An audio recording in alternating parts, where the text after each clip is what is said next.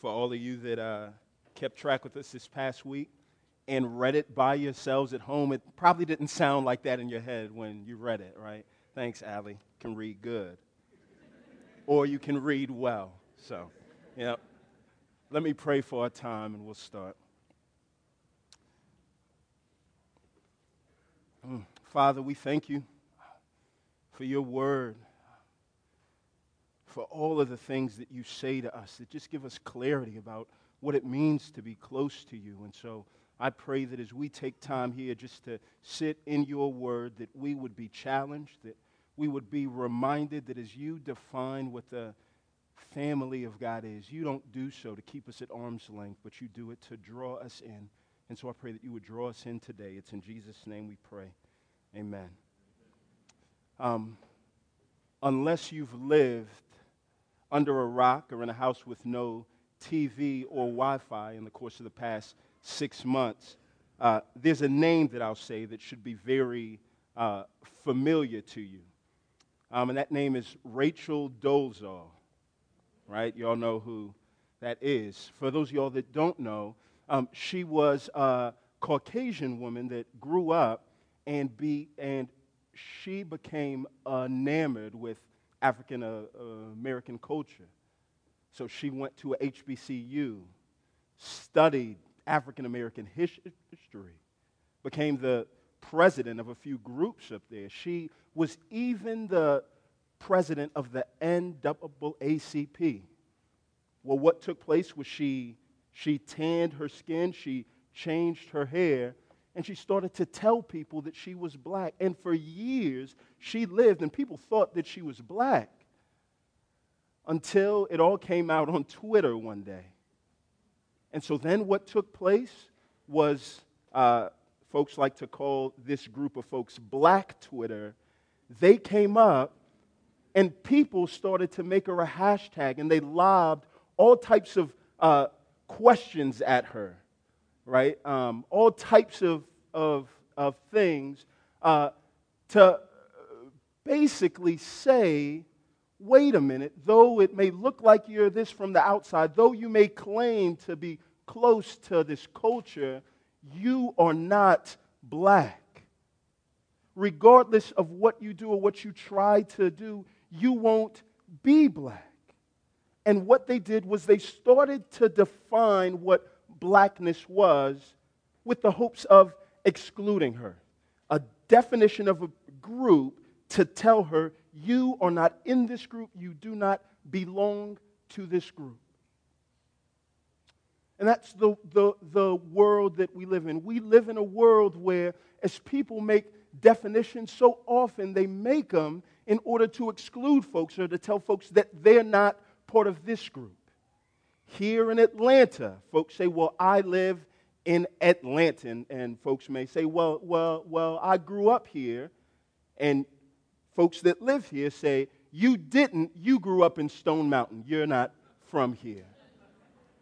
Right? With the West End and West View, right? If you live in West View, don't say that you live in West End because folks in the West End will say, you're not in West End. West End is this. I'm from the great country of Texas. And we take, see, right? We take pride in where we're from. Don't say that you're from there if you're not from there. There's a group of folks that are from there. Our family is defined by who's in, but we make the definition so that you know who's not in. We do it all of the time. And when somebody or some group gets very popular, a definition's needed. Popularity only increases this because what takes place is as soon as somebody starts to become popular and famous, everybody wants to claim that they're close. Everybody wants to be on the inside because they think that if they can be on the inside that they can get some of what takes place. This past week I listened to an interview. And a guy that's getting ready to put together Mike Tyson's biopic said that he sat and talked to him. And Mike Tyson said, man, for the first time, I'm happy. And the guy said, why? And Mike's like, because I don't have any money. And what takes place is he's like, man, there would be times where guys would want to be so close and they'd fight over my dry cleaning. And I didn't know it, but I had $16,000 in my pockets. And so they would fight over who was going to take my clothes so that they could have some of my money. So Mike felt this need to, all right, I have to define who's a part of my family so that I can keep the wrong folks out. Definitions so often are used for exclusion. So as we think about Jesus Christ, as we think about the family of God that he starts to define, as we think of somebody who is by far the most polarizing person to live on the face of the earth, what takes place is there's going to be a definition that needs to take place. In the day and age that we live in, Christians have been the most notorious about defining who's out.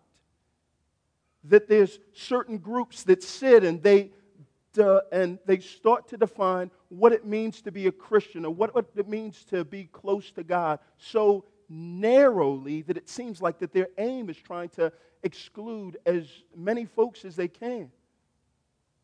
And with multiple definitions, with a bunch of groups that speak as if they're the authority on what it means to be close to Jesus, what takes place is you're going to get multiple wrong definitions about what it means to be close to Jesus. And it's a big deal because what takes place is if somebody is propagating the wrong definition of what it means to be close to God, then what takes place is that people that are far from him will think that they're close.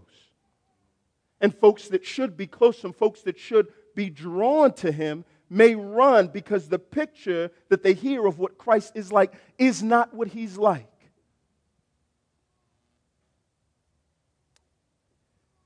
Jesus is not here now to speak audibly about what it means to be a part of his family, what it means to be close to him. But just because he's not here to speak audibly, it doesn't mean that he can't speak clearly.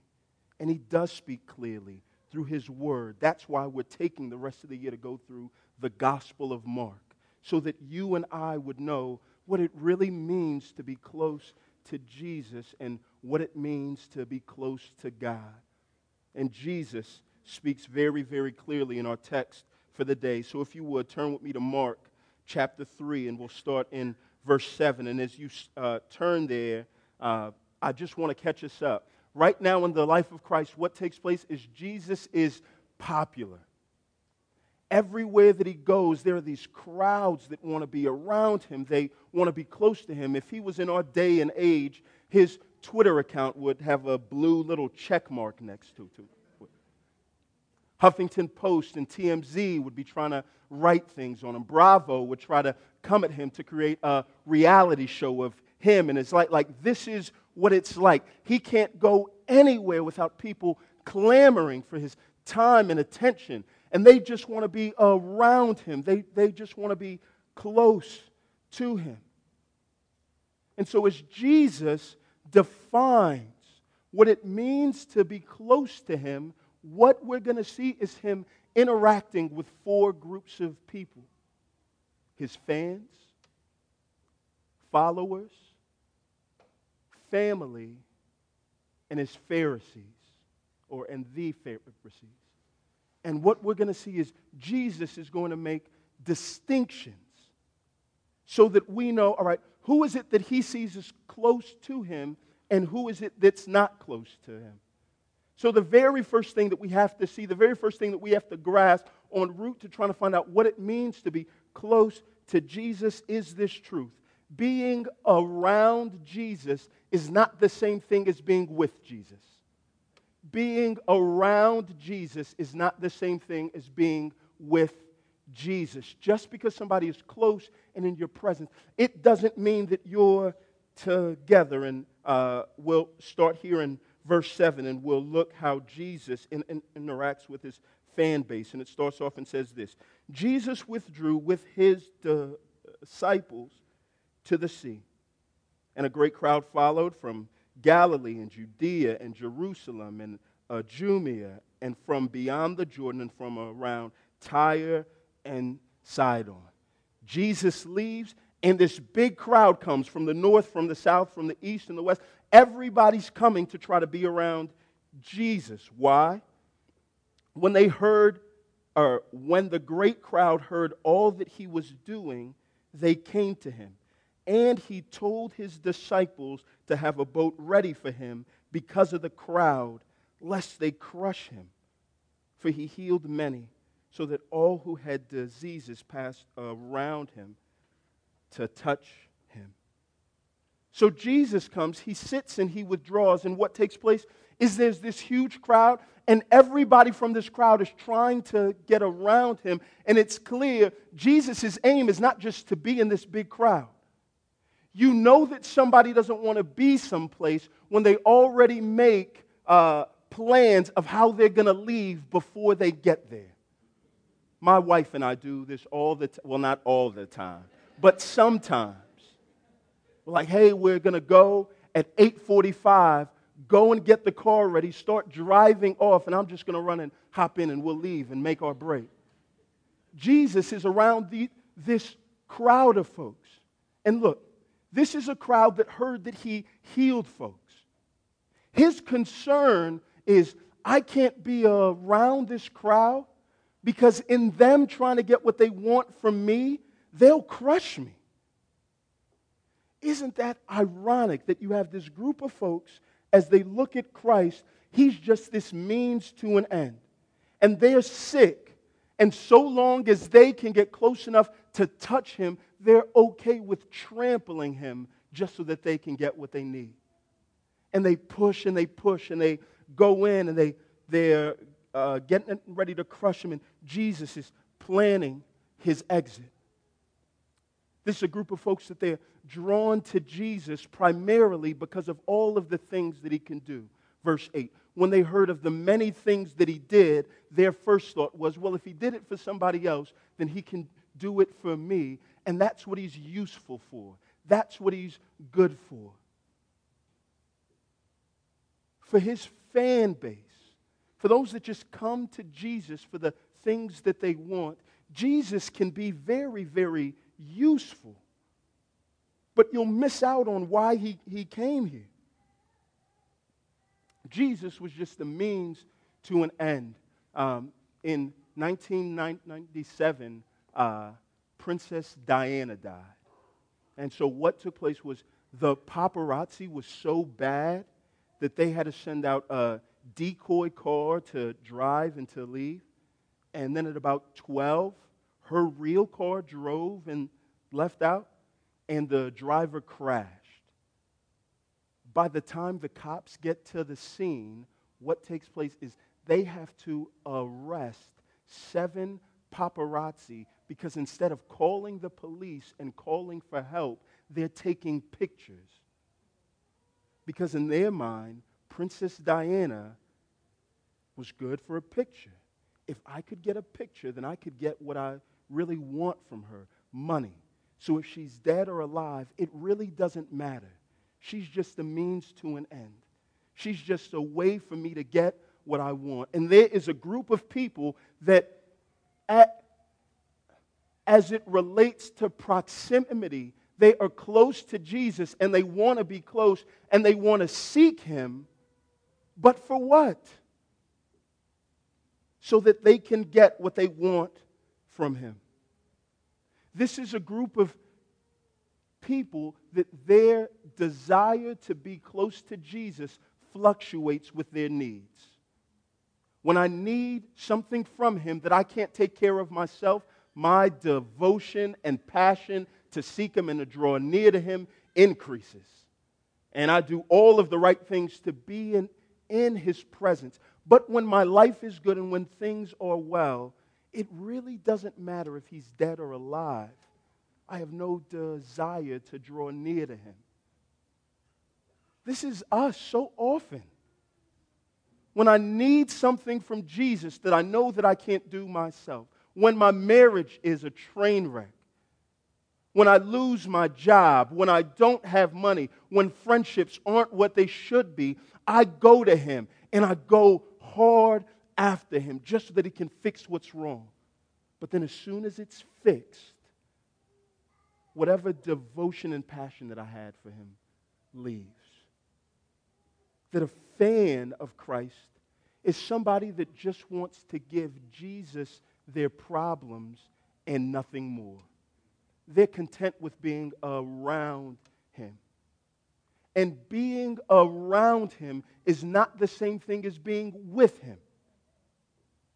You can be in the same place and not be with somebody. I told my wife this past week about a time that me and Andre 3000, 3 Stacks, we had lunch together. So I said, yeah, we went and we were in the same place.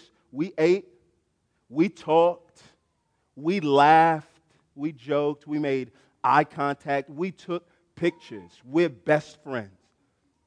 Then she starts to ask some of the details, and I was like, well, we did sit across from one another, but I was at one table and he was at the next one. We both talked, but we really didn't get around to talking to one another. We laughed at the same time, but it wasn't at the same thing because I really couldn't hear what he talked about. We took pictures. Well, I took a picture like this with him in the background. And I think we made eye contact, but he had on glasses, so I'm not sure. But I'm sure that we did, that we locked eyes. Me and Dre are like this. That's what I call him, Dre, because we're... And Chandra says, wait, John. You had lunch around him. You didn't have lunch with him. That's not the same thing. Just because you were in the same place, it doesn't mean that you were with him. Being around Jesus is not the same thing as being with Jesus. If the sum total and the high point of your interaction with Jesus always takes place in a crowd or with a group of folks, you may very well find yourselves around Jesus, but not with him. If conferences or Sunday morning is the only time that you feel like he speaks to you, you may just be around him and not with him. There's a world of difference. And you can be around Jesus and he can be very, very useful. But it'll be a waste of what it is that he really came for. Being around him is not the same thing as being with him. Look here at verse 13, and it says this. And he went up on the mountain and called to him, listen, those whom he desired, and they came to him. And he appointed 12, whom he also named apostles, that they might, very first thing, that they might be with him, that they would know him, that Jesus would not just be somebody, and they would not just be faces in a crowd, but so that they would be with him, and they would know him, and he would speak personally, intentionally, and specifically to all of them. And as a result of this knowledge, he might send them out to preach and have authority to cast out demons. And then it goes on. And in all 4 of the Gospels, what takes place is you see the names of 12 men. Jesus, this man who the crowds are chasing after, forsakes the popularity of the crowd, and in his mission to change the world, finds 12 men. He calls them out. And that's the very first distinction that we see.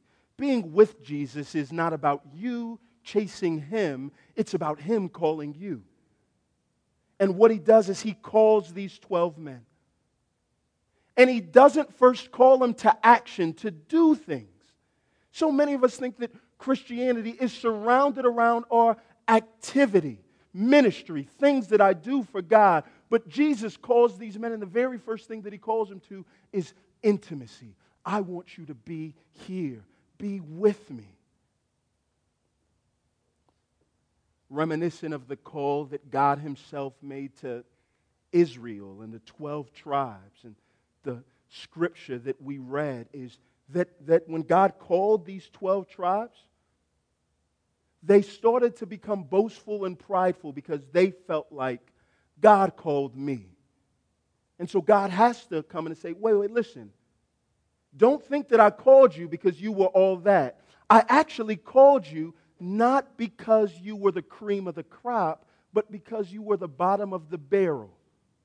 So that when I use you to do what I plan on doing in the world, it's going to be clear that you didn't do it, I did. So God's call of us is something that makes us incredibly grateful, but it makes us humble as well. And you look at the list of these guys, and the one thing that you see is that there was nothing special about any one of these guys. Every one of the guys on this list were supremely unimpressive. And Jesus, being a picture of God, shows us this clear picture that this is what God does. God always calls the least likely candidates to do his work. And then he gives them an impossible task. These are guys that are used to catching fish. And Jesus says, all right, I called you. I want you to be with me because I'm going to send you out and you're going to cast out demons. So where are these guys going to go to get the strength to do the very thing that God has called them to do? They have to get it from God. They have to know that the same one that called me is going to be the one that equips me and gives me the power that I need to do his work. Ministry always flows from intimacy with Jesus. We fail miserably when we get that backwards and try to do all of this stuff for him instead of just being with him. So Christ says, I want you to be with me. He calls them out of this bunch. And the task that he gives them to be with him, to preach this good news, to share about him, and to cast out demons, to demonstrate his power, this is going to be a call that changes the trajectory of their whole life. Jesus' fans just want to give him their problems and nothing less. When Jesus calls people to follow him, he requires their whole life and nothing less. It's not, I'm going to give Jesus my problems and nothing more, because he's asking for my whole life and nothing less. And that's what it means to be with Jesus. My Christianity, the devotion that I have to the Lord, is not just an add-on. It's not just something that I do in my spare time, but it dictates and determines every facet of my life. Their whole lives changed as a result of God's call.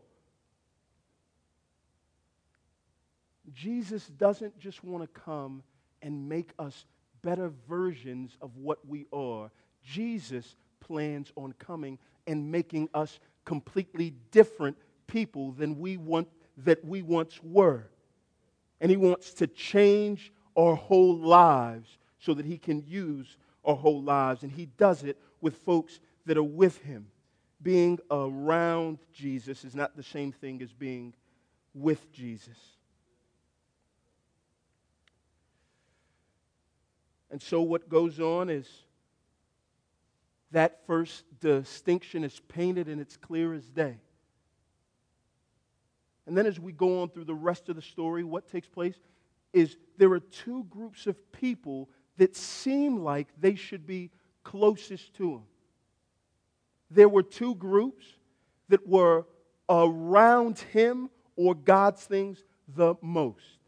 His family, up to this point, they had been around Jesus more than anybody else in the face of the earth. Like his family, his mom, his brothers, and his sisters.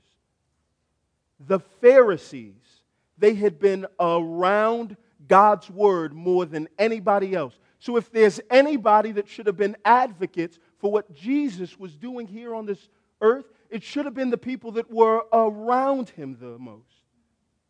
In the rest of this story, what takes place is we have this. Interactions with his family, in between that is sandwiched this statement and warning against the Pharisees, folks that were close to him. And Christ's main point in all of this is trying to show us that to be around Christ is not the same thing as being with him, because to be around Jesus and not to be with Jesus is actually to be against Jesus. To be close to him and not to be with him is actually to be an enemy of him. And when I say that, it sounds like a strong word, and it is a strong word, but it's needed. Yeah, listen, an enemy is somebody that lives or acts in active opposition to something or someone. You don't have to be intentional to be an enemy. You can be actively opposed to somebody by mistake.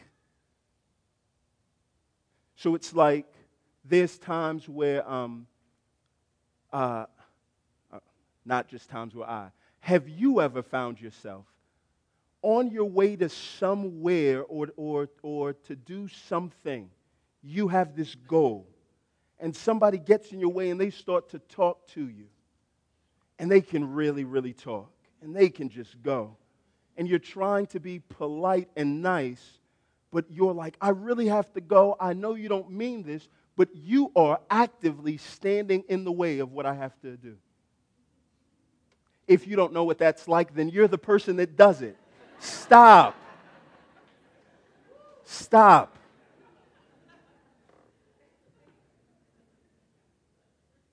So, listen. You don't have to be intentionally against somebody to be against them. You can unintentionally get in the way of what they're trying to do. There's two ways to oppose the will of God. There's at least two ways. Ignorance, I just really didn't know that I did this, or arrogance.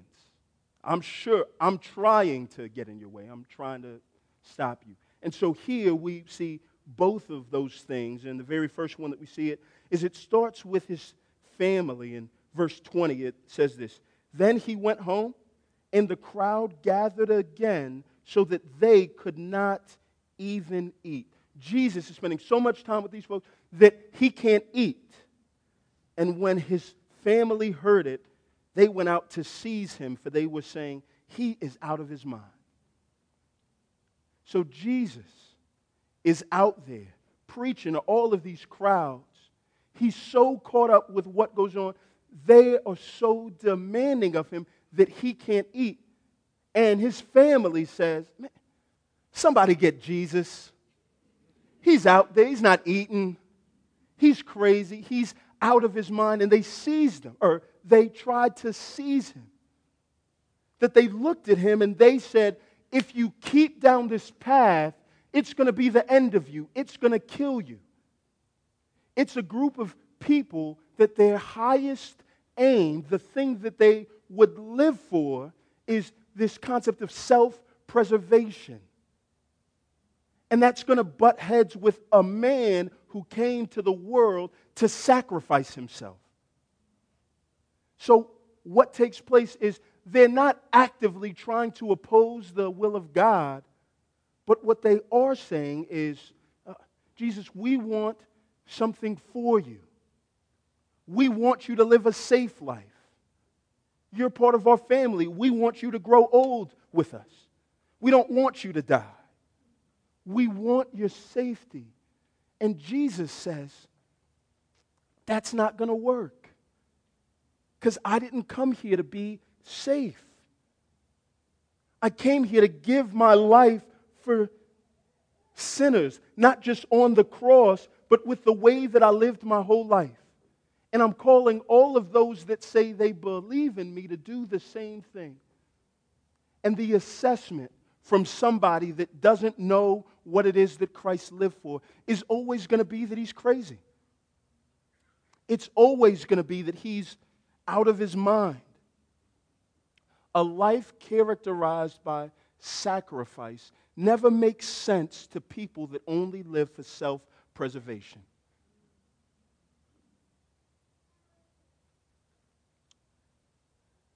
There was a show that came on TV years ago, 24. I caught on to the show very, very late. So by the time that I caught on to it, the show was done. But I was so hooked. So I watched all 8 seasons in 3.5 months, right? So what that means was there was a whole lot that I had to give up. However, there is somebody that is among your midst right now that is a part of this church who he felt that same draw that I did, and he watched all 8 seasons in 2 weeks. So I did the math. And what takes place is in a week, there's about 336, in 2 weeks, there's about 336 hours. For him to watch 8 seasons in 2 weeks, 144 hours. 40% of his time went to this. In a 2-week span, you'll sleep 112 hours. So what he did, he gave up sleep, hygiene, food, time with his wife, all of that. And his wife would come and approach him and say, "You're crazy. You're sacrificing all of this just for this show." And what he would say is, "You don't get this show. You don't get it." Jesus' family looks at him as he's giving his life in the midst of these crowds of folks that want nothing from him but meeting their needs. And he spends time, years, sacrifices tons to make sure that they know, and his family looks and they say, "He's crazy. He's out of his mind. Somebody get him and put him on this path." And they oppose God's will by trying to distract him from what it is that he should set his mind on. You and I that are in here that walk with Christ, you know the feeling. There's folks here that are a part of this church that you've been called crazy by your family because of the things that you've done. There's folks here that moved to be a part of this church a few months ago, and my wife and I went out with them on their boat a few weeks back, and they drove us to where they used to live. People call where they used to live fake heaven. And so for years, what takes place? Years. They try to share the gospel and all of what God has done, and folks that are up there that have it all say, that's fine. From the outside, their lives looked much like the rest of the lives that were there. But then they sold their house and moved right up the street here to be in a place where they feel like God had called me to do his work and I want to follow. And family members that they have say things like, "You're out of your mind. I'm not going to come visit. I'm not going to come down." It just doesn't make sense. There was a girl here this past week, and she's getting ready to go to Bangladesh for 2 years. And she asked us as a church to sit in to pray for her. And I was here with her and with her mom, and her mom was here, and it was just clear that she's like, yeah, she's going to go, but I don't know. It doesn't make sense to me why somebody would sacrifice all the comforts, all the things that we have here. It's because they found something greater to live for. And Jesus comes, and he's the supreme model. Sacrifice doesn't look like sacrifice to the person who sees the joy of something better. Jesus comes, models that very, very clearly to the point where his own family doesn't get him. And so as we read this and as we think about the type of man that he is, it forces us to ask the question, if my life always makes sense to the people that would claim to be outside of Christianity, if every financial decision and relationship and friendship and move and purchase, if all of that makes sense to those that are on the outside, and they would look at your life and say, yeah, I do the exact same thing, then we have to sit and ask ourselves, am I really following Jesus? This is not some plea to go and leave now and sell all that you have, but it is a plea to just say, does my life make sense? What is it that I live for? So Jesus lives this way. His family looks at him and says, this doesn't make sense at all. And they try to seize him to distract him from his purpose. We can be close to Jesus, but against him in the way that we live our lives. Do our lives distract others from knowing what Jesus is like and what God had called us to do? That's what it looks like to oppose God out of ignorance. But then he goes on and he shows what opposition looks like out of arrogance. And he gives, or he puts down, what is probably one of the most confusing and scariest passages that you'll read in the Bible, this charge about the unforgivable sin. So what I'm going to do is try to explain this briefly as we talk about these Pharisees. And it goes on and says this, verse 22. And the scribes who came down from Jerusalem were saying, listen, he is possessed by Beelzebul, and by the prince of demons he casts out demons. So now you have a group of folks that aren't accidentally opposing Jesus, but they come and they're spreading out to the rest of the crowd, trying to sway people from putting their trust in him and saying Jesus is empowered by Satan. And this is what I love about the Bible, is that it's real, right? Jesus is there. They don't talk right to him. They say, hey, y'all, he is empowered by Satan, and that's the way that he casts out these demons. Verse 23 says this, and he called them to him and said to them in parables. They come and they share all of this, and Jesus says, guys, come here. And there's two things that he's going to say about this charge. The very first thing is he's going to say, that's just stupid. And then he's going to go on and say, but it's serious. Look here at verse 23. He says this. Read this in the most sarcastic way that you can. How can Satan cast out Satan? If a kingdom is divided against itself, that kingdom can't stand. And if a house is divided against itself, that house will not be able to stand. And if Satan has risen up against himself and is divided, he cannot stand, but is coming to an end. Jesus steps back and says, hey guys. Guys, come here. So you're saying I am empowered by Satan, and that's the way that I cast out Satan. He's like, that's stupid. Here's why it's so dumb. If he was in our day and age, he would draw him in and say, hey guys, it's kind of like in the 5 Heartbeats. They were a great band. They were on their way to do great things. And what took place? Eddie Kane.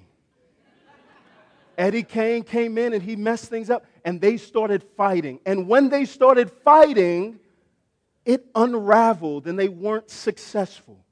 So he says, so you mean to tell me that now I'm from Satan and I'm going to fight against Satan? If that's true, we would unravel like the Five Heartbeats, like the Temptations, like every other boy band that you can think of. It's stupid. It doesn't make sense that Satan, for thousands of years, would have a group of folks, or a group of demons, that were on one accord in opposing God's plan, and now all of a sudden things would fall apart. Really doesn't make sense. So then he goes on in verse 27 and says this, but no one can enter a strong man's house and plunder his goods unless he first binds the strong man. Then indeed he may plunder his house. So what he says is, listen, the only way that you can go into somebody's house and take their stuff without them retaliating is if you're stronger. You've seen Friday. Debo goes up and he takes his chain and nobody comes back because he's stronger. And so Christ says this, who's stronger than Satan? God. So it's obvious that I came from God. I didn't come from Satan. He's like, guys, that's stupid. Peter, man, did you hear this? Saying I'm from Satan. It's stupid. And he wants us to know that that's not the case. 28 goes on and says this, truly I say to you. When Jesus says truly, it doesn't mean that all of the rest of the stuff that he said was a lie, because he can't lie. He says truly so that he draws us in so that we know what he's going to say is important. Truly, I say to you, listen, all sins will be forgiven the children of man, and whatever blasphemies they utter, but whoever blasphemes against the Holy Spirit never has forgiveness, but is guilty of an eternal sin. If you grew up in church like me and you read this verse at some point in time, it scared the mess out of you, right? You walked around and felt, did I do that? Have I done it? Because if I have, there's no hope for me. Now this verse, what Christ says here, it's meant to show us the seriousness of the charge that they did, but at the end of the day, I'll bring the comfort first. What this means, right? We look at this, and it's not that Jesus is definitely saying that these guys committed what is the unforgivable sin. This is more of a warning than a condemnation. Whatever it is that they've done, they've come dangerously close in attributing the work of Christ, the work of God through Christ, to the work of Satan. I just want to make sure that I'm very, very clear about this. So for them to say that Jesus has a demon in spite of all the evidence that has gone on, these first 3 chapters have been laid out to prevent this, to present this convincing case that Jesus is in fact the Son of God, empowered by God. And now you have this group of people in direct, intentional opposition to what Christ has done. They're attributing his power not to God, but to Satan. And so what takes place is he gives this warning of a sin that's unforgivable, and there's lots of scholars that have thoughts about what this is, but let me try to explain as best as I can from the text what I believe this to be. That it's, if somebody were to attribute the Spirit's power inside of Jesus to Satan, then what takes place is they would never go to Jesus for forgiveness of sins.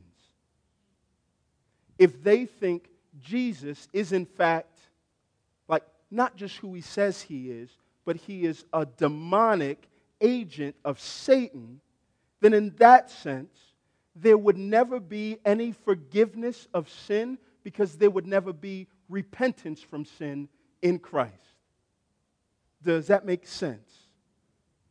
And so what he's saying is you're walking on very dangerous ground if the Spirit of God that's meant to come into the world, to convict the world of sin, to press on your conscience so that you don't just see your sin, but you sorrow for your sin to the point where you're driven to repentance towards God. If you look at all of that and feel all of that and come to the conclusion that's not God, that's Satan, then you'll never be drawn by the same Spirit to turn to Christ and to repent of sin. And so he says, your claim is stupid, but it's serious. And so here's what I want to do for us here in this room. The person that has committed this sin or has this belief, what would take place is a passage like this wouldn't necessarily concern or frighten them, in the sense that if you leave out of these doors and a crazy man walks by and he gives you, like, watch out, the sky's falling, you're really not concerned. You're not going to duck and cover because you look and you say, well, you're not trustworthy. I really have no reason to be concerned that I may be in danger. But if you read this, and there is a concern in your heart, and you found yourself in the place where you're like, did I commit this sin? Then that's pretty clear evidence that you haven't, because those that did wouldn't be concerned. So if you're here and you feel like, I don't know what to do, this is scary, the best thing that you can do is what God calls all people to do when faced with knowledge of their sin. And it's to repent of our sin and turn to Christ. And be encouraged that a Pharisee by the name of Paul, who likely believed or felt lots of the same thing that these guys did, he was converted and he became a Christian and he wrote half of your New Testament. So, we spent some time there just because that's a passage that's confusing and tricky, and I hope that if anything, it would lead you to a place where right now you can sit and repent of your sins and trust in the Lord Jesus Christ. So his main point in here is to be around Christ is not the same thing as being with Christ. Because those that were the closest to him, both his family and the Pharisees, those who should have known better, were in the most direct opposition to him by distracting him from why he came here to the earth, or by trying to restrain him from fulfilling the very things that God had called us to do. Though both of these groups had a head start, they ended up running in the wrong direction. And then it closes off with Jesus providing a definition of what it really means to be close to him. Verse 31 says this, and his mother and his brothers came, and standing outside they sent to him, and they called him. And a crowd was sitting around him, and they said to him, your mother and your brothers are outside seeking you. And he answered them, who are my mother and my brothers? And looking about at those who sat around them, he said, here are my mother and my brothers, for whoever does the will of God, he is my brother and my sister and my mother. What takes place is Jesus is in this room with this crowd. His family comes. And as you see here in the text, There's a group of folks that are inside at his feet listening to what Jesus says. And then you have a group of people that are outside demanding that Jesus do something for them. And so his family on the outside comes and they call him. They view themselves as those. Jesus has an obligation to do what I need him to do. And the crowd that's on the inside, they respect the obligation that Jesus has to his family. So they interrupt him as he talks. He says, hey, your mom and dad, or your mom and brothers are all out there. And so they're willing to pause so that Jesus could go outside and take care of them. And what Jesus does is he doesn't address the fact that a family should have obligations on those that are part of their family. He doesn't demean his earthly family. He raises the bar of his spiritual family. He doesn't address the obligation that he has towards family, or that family has towards him. Paul's going to go on later and say that if a man doesn't take care of his family, he's worse than somebody that's not a Christian. But what he does say is this. Wait. I do have an obligation to my family, but I want to redefine my family. The family is not just those that I have blood ties with, but closeness to Jesus looks like obedience to God. The family of God is marked by obedience to God. We live in a world where when they create definitions, it's for the purpose of exclusion. As Jesus creates this definition, it's not to exclude folks, it's to include them. Jesus creates this and says this is the case so that anybody can know that they have access to him. If you can be described by that word in verse 35, whoever, then you can be a part of the family of God. There's nobody that falls outside of that.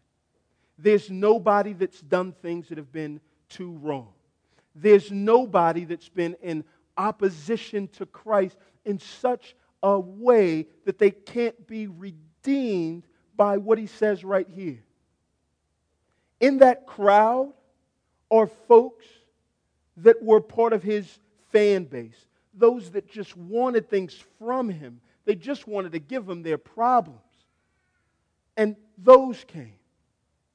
The funny thing is you go through the rest of the Bible. At the start of the book of Acts, Jesus' family that was against them, that lived this life, and their only thought of what to live for was preserving themselves. His family's up there. You look in the Bible, the book of James, Jesus' brother. The book of Jude, written by Jesus' brother.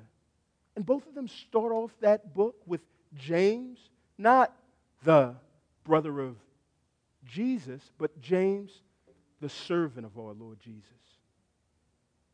We come into God's family.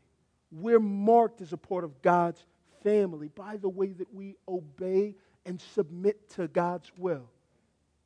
And God's will, John 6, that you would believe in Jesus, the one that he sent. Jesus comes, and as he tells folks how to be a part of God's kingdom and to do God's word, repent and believe. Mark intentionally leaves this, the will of God, broad and ambiguous so that you and I don't try to narrow the will of God into one part of our lives, but to obey God, to submit to God's agenda means this, that the will of God dictates and determines all of my life. If there's any part of your life that you are holding on to yourself, if there's any part of your life that you're not submitting to the Lord Jesus and you're saying, I want to run this, I want to do this, then you're not doing the will of God. The will of God is that we would submit our whole lives to this great God. And what hope do people like us have to be able to do that? Because even as I say these words, my heart is convicted by certain parts of my life that I just hold on to, and I don't trust God with those things. The beauty in all of this is that this Jesus is not just trying to take people that are far from Him and turn them into employees or folks that'll work for Him. The beauty of this is that this passage didn't stop with Jesus calling followers. This passage ends with Jesus taking you and I that are in this room who have intentionally or arrogantly been foes of God, and He doesn't just make us friends, but He invites us to be family. And the beauty of family is that there are these bonds that can't be broken. The beauty of adopted family here in the U.S., do you know that if you have kids of your own, you can write them out of your will? If you have adopted kids, you cannot write them out of your will. They're there. Regardless of how they perform, regardless of what they do, you cannot write them out of your will. And so when the Bible talks about we've been made part of God's family and brought in, not because we were good or because we were the cream of the crop, but we've been brought in because Jesus looked at those of us that were far and He called us to bring us in so that we would be with Him. And in order for us to be with Him, somebody had to pay for all of the years that we were around Him but not with Him, and we were against Him. And so what He does is He sets this life here on earth on a trajectory to go to the cross. So that as He makes this invitation to family, you and I would never think to exclude our names from the whoever. But we would say, whoever can talk about me. And if that's me, then I can turn from my sin right now and repent and trust and feel this sense of security that I have in the fact that I've been made a part of Jesus' family. And in the same way that I've been called to Him, He's provided me with the things that I need to faithfully do His will, to faithfully give up every part of my life that I want to hold on to. And the most beautiful thing about this passage is it doesn't just provide us with access on how it is that we're made a part of God's family, but it gives us a sense of assurance. And the assurance that the Bible offers, the only assurance that we have, is the present faithfulness and obedience that God's Spirit works in us.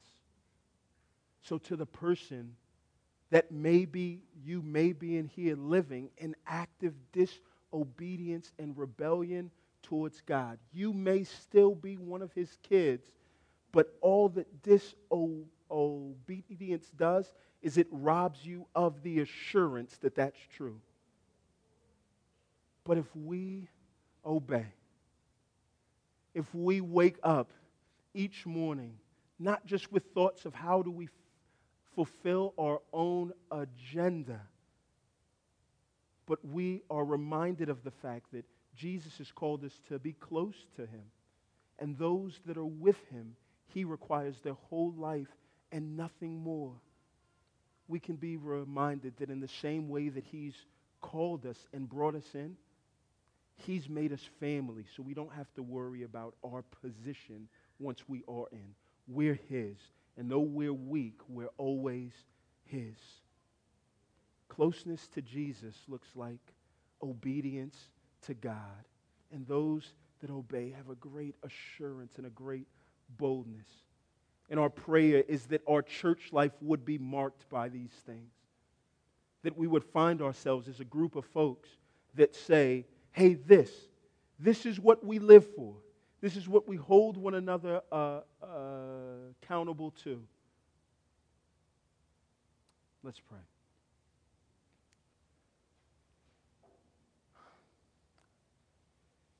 Father, I pray that those of us that have been so comfortable with living lives around you would transition into living with you, Father. I pray that none of us would stay away, but we would read your word and accept it as an invitation to be drawn close. So, Father, help us to be reminded that you call us, Father. We don't work for our position with you. We don't earn it, but you call us through your word, Lord. And your word says that all who call upon the name of the Lord will be saved. And so I pray that as we've heard your word, that we wouldn't think it was for somebody else, but we would submit our whole lives to you, Father. If we've walked with you, but find ourselves in a place where we don't trust that you'll take care of us with decisions that we have to make, I pray that you would give us the strength to submit those things to you and take comfort in the fact that those that are with you will never be put to shame. It's in Jesus' name we pray. Amen.